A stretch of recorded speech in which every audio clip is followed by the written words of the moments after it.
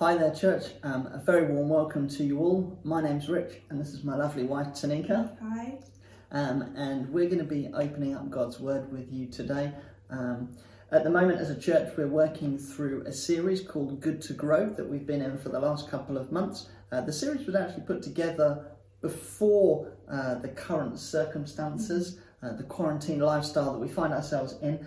And was designed to essentially tackle some of the big pressures or anxieties in life that people come across, either in their own personal journey or as they bump into friends, colleagues, conversations that they're having with people. And today, probably quite timely so, we're looking at the subject of loneliness. So our title is I'm Lonely. I'm going to pray and then we'll get into our sermon today.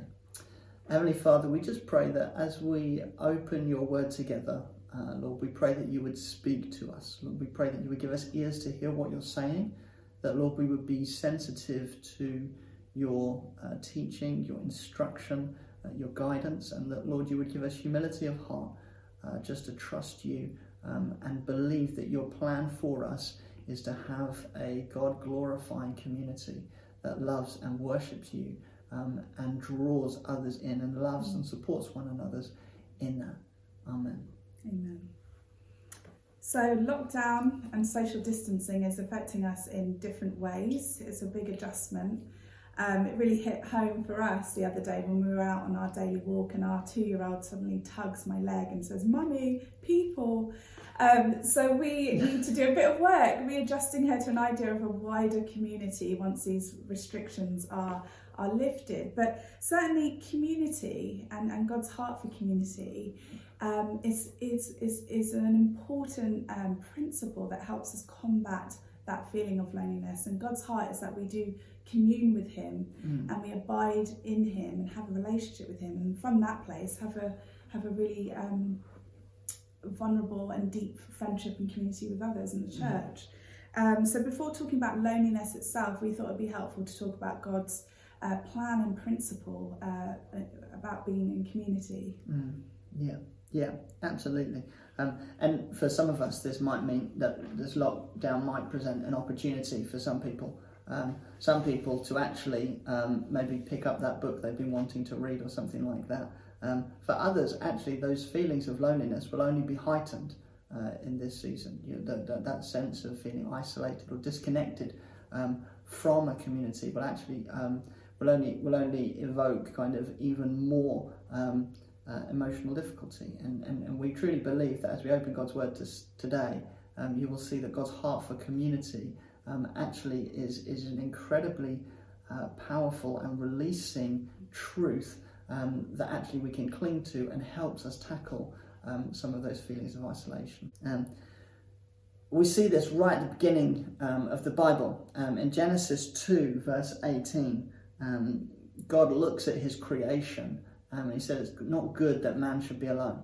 It's not good that Adam shouldn't have companionship. It's all very well and good and right that he's in a perfect relationship with God, is able to commune and walk with God in the cool of the evening. But actually God looks on his creation and says, no, Adam needs something more. And actually God's solution is to provide woman. He creates woman for Adam. And actually we see this incredible companionship community begin to develop as part of God's creation. Again, we see God's heart for community as we move on through the Old Testament. So some scriptures from the book of Leviticus, which is essentially God's instruction to his people of how they are to live, actually really helped bring clarity. So in Leviticus 19, we see that God instructs the people of Israel, "You shall treat the stranger who dwells with you as the native among you, and you shall love him as yourself, for you were strangers in the land of Egypt." And we can see actually God's heart for community for those that might find themselves perhaps on the fringes of society, feeling slightly isolated, disconnected, out on their own. Actually, God really wants to bring them into the court, and he wants his people to care for those people. That's part of God's design. And then again, Leviticus 23 verse 22, "And when you reap the harvest of your land, you shall not reap your field right up to its edges, nor shall you gather the gleanings after your harvest. You shall leave them for the poor and for the stranger. Essentially, what God's saying is, I want you as my people to look after those that find themselves maybe displaced, maybe isolated, and maybe a little bit alone. And actually parts of God's instruction, you can see quite clearly, it was sort of instituted in their society, that care for the poor. And then actually, as we fast forward through Scripture, God's heart for community actually only becomes even more prevalent. And we're going to jump in with our passage today. We're going to be in Ephesians 2. We're going to read from verses 13 to 22. So Tanika, why don't you read that for us? Sure. But now, in Christ Jesus, you who were once far off have been brought near by the blood of Christ. For he himself is our peace, who has made us both one and has broken down in his flesh the dividing wall of hostility, by abolishing the law of commandments expressed in ordinances, that he might create in himself one new man in the place of two, so making peace, and might reconcile us both to God in one body through the cross, thereby killing hostility. And he came and preached peace to you who are far off, and peace to those who are near. For through him we have access in one Spirit to the Father. So then you are no longer strangers and aliens, but fellow citizens with the saints and members of the household of God, built on the foundation of the apostles and prophets, Christ Jesus himself being the cornerstone, in whom the whole structure, being joined together, grows into a holy temple in the Lord. In him you are also being built together into a dwelling place for God by the Spirit. Amen. And in this passage, a little bit of background, Paul's writing to Jews and Gentiles, so Jews and non-Jews that have put their trust in Jesus and are now beginning to form a community of believers in Ephesus. And Paul is writing to essentially bring these two parties and to see them reconcile to one another. But first and foremost, we see him reckon that actually those two parties need to be reconciled to God, and then they can be reconciled to one another. We'll talk a little bit about that in a little bit. But just two things to pull out from the passage really is this idea of reconciliation between the two parties. Reconciliation has to occur wherever there's conflict. Wherever they find conflict, wherever they find misunderstanding, difficulties, or if you like, missed expectations. For instance, the Jewish people would have been very devout. They would often have been very religious, very observant of the law. So they would have heeded God's instructions very intently. And you can imagine, as a first century Jew, to have non-Jews who have none of that heritage, none of that tradition, the almost overwhelming sense of kind of feeling like your own values are being almost disregarded is incredibly, could make them feel quite indignant in some ways. But actually we see God's heart is actually to reconcile those two parties, and first and foremost by being reconciled to God. Even as the Jews would have understood, in order to be in right relationship with the Lord, they would have had to observe the law. But one thing that they would also have been very aware of is that they never could. So where they wanted to essentially believe God and trust him and obey his law, actually they would all have fallen short in some way or form, and actually that would have weighed very much on them. And we'll see God's plan in that to bring them through that. But the second thing of all is also their identity. So if we have a look in our passage today, Paul talks about them as being fellow citizens. He says that they are no longer aliens and strangers. He's speaking he is speaking to the Gentiles, but he's also speaking to those the Jews and the Gentiles before they knew the Lord, that actually they were aliens and strangers to God, and yet he has brought them into his house. He's brought them as members into the household of faith. And then as Paul works on through our passage, and he talks about, he uses this image of a building. with Jesus as the chief cornerstone, the apostles and prophets, the foundations of that building. And actually us as believers, as those that have put our trust in Jesus, actually we are like the bricks being built into this incredible building. Imagine for a minute that a builder, as he was building, just decided to leave certain bricks out. Just decided to leave just a random brick here or there, or perhaps it was a little bit misshapen or something, and he just decided to disregard it. Well, if that were the case, then you would end up with a wall with holes where bricks should have been. And when it comes to buildings providing shelter, then it wouldn't have stood against the rain, it wouldn't have stood against the wind. It wouldn't have functioned as it was meant to. And actually, Paul's saying that's very much like us as believers, as members of the household of God. Each of us are being built together into this incredible building, a holy temple in the Lord, that we might be a dwelling place for God by his Spirit. And so actually even this sense of feeling like you don't belong, or you don't feel like you're in the right place, or you don't feel that you can be at home or bring your contribution or your gifts, actually we can see that's not part of God's heart. If that's true, then the building's not built correctly. Then there's holes in the wall. And actually God wants to build perfect walls. He wants to build a perfect temple, his body, that we can actually come and actually be a holy temple where he dwells by his Spirit. Tanika. Yeah, and that perfection comes by knowing that we all belong, and what Jesus has done on the cross to actually take all of our sins away. And when we use his grace, and just say, here I am, Lord, and we all use our gifting together, that's the beautiful picture of the temple, and that's what Jesus makes perfect, us working together and coming together in unity. And for some of you, maybe you don't normally struggle with loneliness. Some of you maybe do. Loneliness is a struggle for you. Perhaps the social distancing measures have brought that to the forefront, and you are feeling a bit lonely because of the isolation that's currently in place. As Rich mentioned, though, God's heart is that we do live in community, and that we do have a relationship with him. There are various reasons for loneliness, which we will talk about in a moment, and talk about how God wants us to respond in those moments of feeling lonely. But it's really important that we address the issue of just having alone time and solitude. Moments of solitude is just really important, and it's healthy and necessary. Throughout the gospel, Jesus had moments of being with the crowd and disciples, but actually withdrawing away to be with the Father. Often the disciples would be like, where has Jesus gone? And they would find him on a boat, on a lake, and more often than not on a mountaintop. In Mark 6, verse 46, it says, after Jesus was feeding the 5,000, he left the disciples and went up to a mountaintop. And what did he do? He prayed.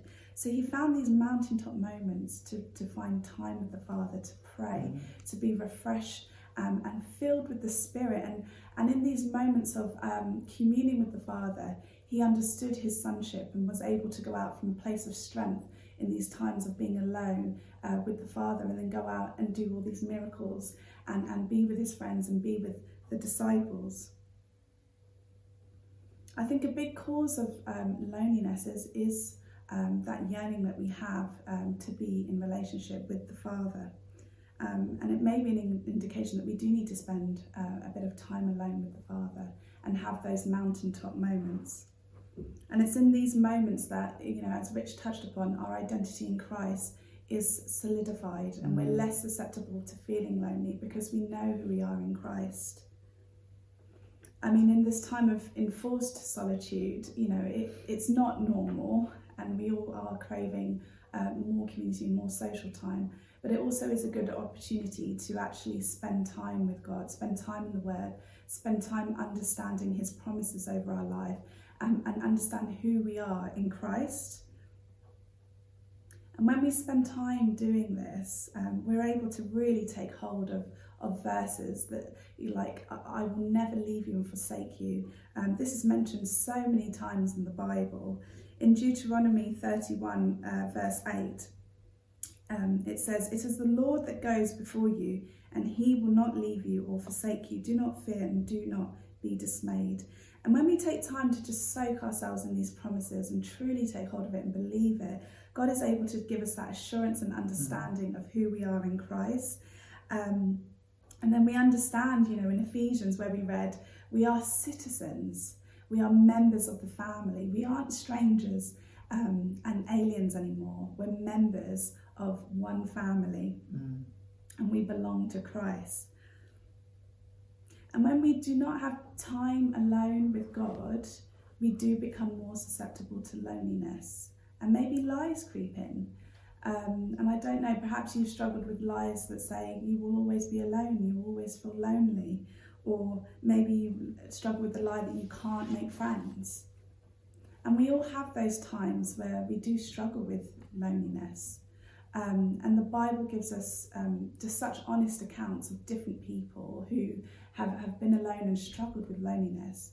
In 1 Kings 19 verse 1 to 18, it tells us the story of Elijah, who was a great prophet. He saw so many miracles. He heard God's voice so clearly. He'd seen a child being raised from the dead. And then after this, he has a period of being alone and he feels sad. And he takes this to God. He even says, God, it's better that I am dead. He feels suicidal. He said, I'm no better than my fathers. And this is a man who's just seen miracles. So we can all be susceptible to feeling lonely at some time. But what does Elijah do in those moments? He's actually talking to God. He's praying to God. He's telling God how he feels. And the question is that we have is, what do you do in these moments of feeling lonely? And the key is really taking that feeling, taking your prayers to God and knowing that he is your source of comfort. He is your source of peace, first and foremost. So Elijah, God responds to him beautifully in this moment and just sends ravens to give him water, sends his angels to feed him. And later on, we see that he meets Elisha, who becomes like a son, and God's provision is amazing. So God wants you to know that he's called you, and once you have repented and turned away from your sin, you belong. You belong. You belong to Christ, and you belong to the church family. And it's when we understand and have these mountaintop moments and we understand who we are in Christ, that we are really able to then go out and have really meaningful community with others. Perhaps another reason that you may feel lonely, or people may have times of loneliness, is if there's conflict in friendships or relationships, which again, it does happen from time to time. And God is a God of reconciliation and forgiveness. And as Rich said earlier, Paul wrote to the Jews and Gentiles and he urged them to be unified. Because when there's an absence of unity, again, loneliness can creep in. And the Bible just gives such honest and real accounts of people who struggle with loneliness at different points, from widows to kings. So in David, who was, king of Israel, the most powerful man in the land, with friends and wives, he actually struggled with loneliness from time to time. So in Psalms 102 verse 7, he calls himself like a lonely sparrow. But again, what do you do in those moments of conflict? And for David, he had lots of enemies and he was just saying, God, I've got so many conflicts around me. What did he do? In that same chapter, he praised and he reminded God of his promise. And again, it's what do we do when we feel lonely? Do we take it to God? Do we turn to him in praise and prayer and remember his promises? And I think it's important to know that loneliness is something that can touch us all, whether you're married or single, a CEO of a business, children, no children. It is something that can touch us all. But for everyone, what should our response be when we feel that way is take it to God and have prayer and praise in that, and just rely on his promises. And just a point on reconciliation, if you are in a state of conflict with friendships and you need a bit of help with maybe working out reconciliation, we would urge you to just get some pastoral support with that and some prayer, because we're just really for our community being unified in Christ. And perhaps Another reason for loneliness is season change, and personally this is something we've experienced quite a lot. And in modern life there's a lot of movement, a lot of people relocating abroad, career opportunities. For us personally, we've just had very dear friends, go on and plant amazing churches, but this has left a void, in some of our friendships, and we have felt it very keenly at some points. And in those moments we had a choice to make. Did we turn to despair, or do we dig deeper in Jesus? And sometimes there's a bit of both, but we took our vulnerability to God, and sometimes Rich and I would just pray, for community, pray for friendships, and we've really seen God answer in really amazing ways, in terms of just meaningful friendship. Yeah, so about 6 years ago or so, we were part of the church and loving it, and what we found was we had a season change. There were lots of things changing in the church, a lot of responsibilities shifting around, and at that time also we found a lot of our good friends were moving on, making decisions to move out of London, and we ended up saying goodbye to a lot of very dear friends, and it was an incredibly emotional time, difficult time. And I can remember turning up to church a few Sundays thinking, I don't know anybody here to talk to them, and actually it was quite unsettling. I think that feeling disconnected from what was going on was quite disorientating as well. But actually, I felt that in my heart. But what I knew in my head was that actually there were many people there that we journeyed with, knew our story, loved us, cared for us, took time out for us, and yet we still, I personally still wrestled with this sense of loneliness, of feeling isolated from things, and actually through that God really showed me that actually anybody can be prone to feeling this sense of loneliness, this sense of isolation and disconnect from the body of Christ. But actually through it, there is an incredible hope that we have. Actually, out of that, we formed new friendships with lots of people. Some of those people have become very dear to us again. Some of those have become dear and then gone. And so it's definitely not a static thing, but within season changes, there's lots of movement coming and going. But actually God's message of hope right through it actually is almost him creating space for more relationships, for others coming through that God might be bringing along our path that he wants us to feed into, to bless, to journey with for a season.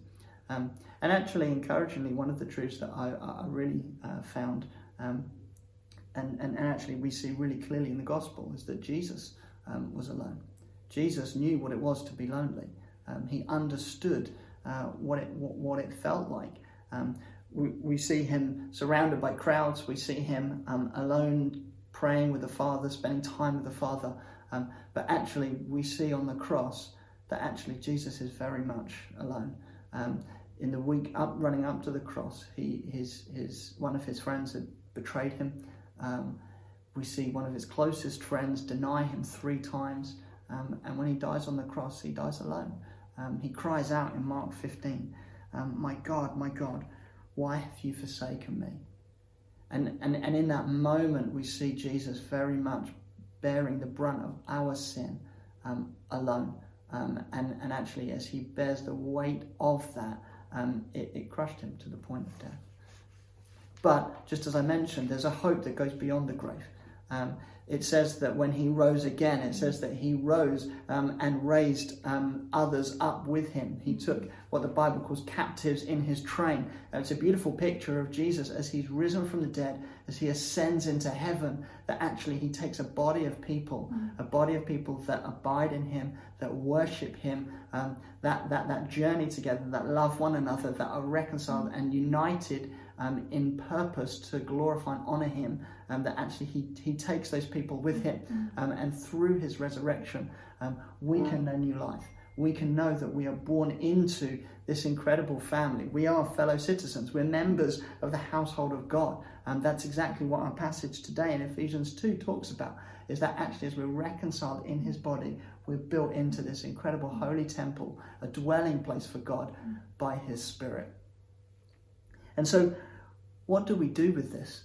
How do we, when we face those moments of loneliness or face those moments of isolation, I think one of the first things to do really is to abide in God. It says in John 8 verse 32, it says, abide in, so Jesus said to the Jews who had believed in him, if you abide in my word, you are truly my disciples, and if you will know the truth, and the truth will set you free.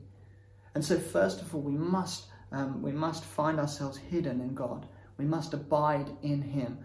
If you're not a believer, then the first step must be to put your trust and faith in him, and actually trust that as you come to him, that many of those feelings, loneliness as well as other feelings, it might be depression, it might be loss, whatever it might be, that actually trusting that as those things that would bind us and hold us, that actually as we come and as we hand them over to the Lord, and as we place them at the feet of Jesus, that actually he will by his truth set us free.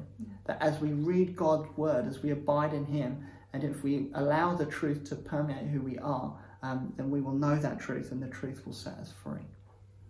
Yeah, and another thing we just want to encourage you in our closing thoughts is love one another. Love one another. God is a God of community, and he loves his church. In John 13, 34 to 35, Jesus says, love one another just as I've loved you. By this, people will know that you're my disciples. So we want to keep loving each other. We've got to be a bit creative in this season. I've certainly been blessed by people sending me text messages just out of the blue, and just helping us feel connected to one another. Maybe think about someone who's living alone at the moment. Can you send them a text or a phone call? But just let's keep encouraging one another, connecting with one another. It's really God's heart for us that no one is left on the outside, and that we all understand that we belong to God's church. And if you're struggling, particularly I guess with reconciliation, or struggling with loneliness and not knowing how to connect with those in the church, so we would ask that you get in touch with the Connect team. If you need prayer support, please do connect with our pastoral team as well, and we can have people that can support you on the journey. We had a few words for people that we felt that God wanted to highlight. I had a picture of someone carrying loneliness as a part of your identity, and just having lies that you hold on to, maybe about not being able to make friends, or that you're always going to be alone. And I felt God really wanted to just highlight that he loves you so much, and he wants to reconcile you to himself. He wants you to have a deeper relationship with him, and connect with others. His heart is that you connect with others. So he wants to make an exchange with you today, and exchange that loneliness and that identity in loneliness with an identity in Christ, that you really understand that you are a member of our family, you're a member of Christ. So yeah, and you have a part to play. We also feel, I've particularly felt that there were some people that will be watching this, and there have been situations or circumstances that have arisen, and you've allowed those things to almost disqualify you from relationship, from finding community, from finding reconciliation with one another. And actually some of those things have caused you to retreat from community. And actually God's heart, as we've seen, is very much for you to be brought into community, for you to come and play your part as part of community. And if there's something that in your heart that has kind of almost given you that sense of being disqualified from being a member of this household, then we would just encourage you to, as Tanika mentioned, to seek others out, to pray. You can get in touch with the pastoral team, they'd love to pray with you about that. But just trying to think, actually, what does God say about unity and community, and letting that be the defining factor in your relationships from there.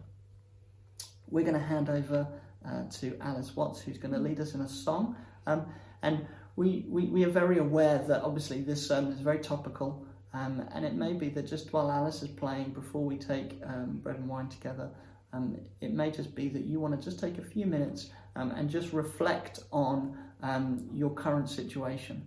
Maybe you're journeying through a season change at the moment, or maybe you're just finding yourself increasingly isolated.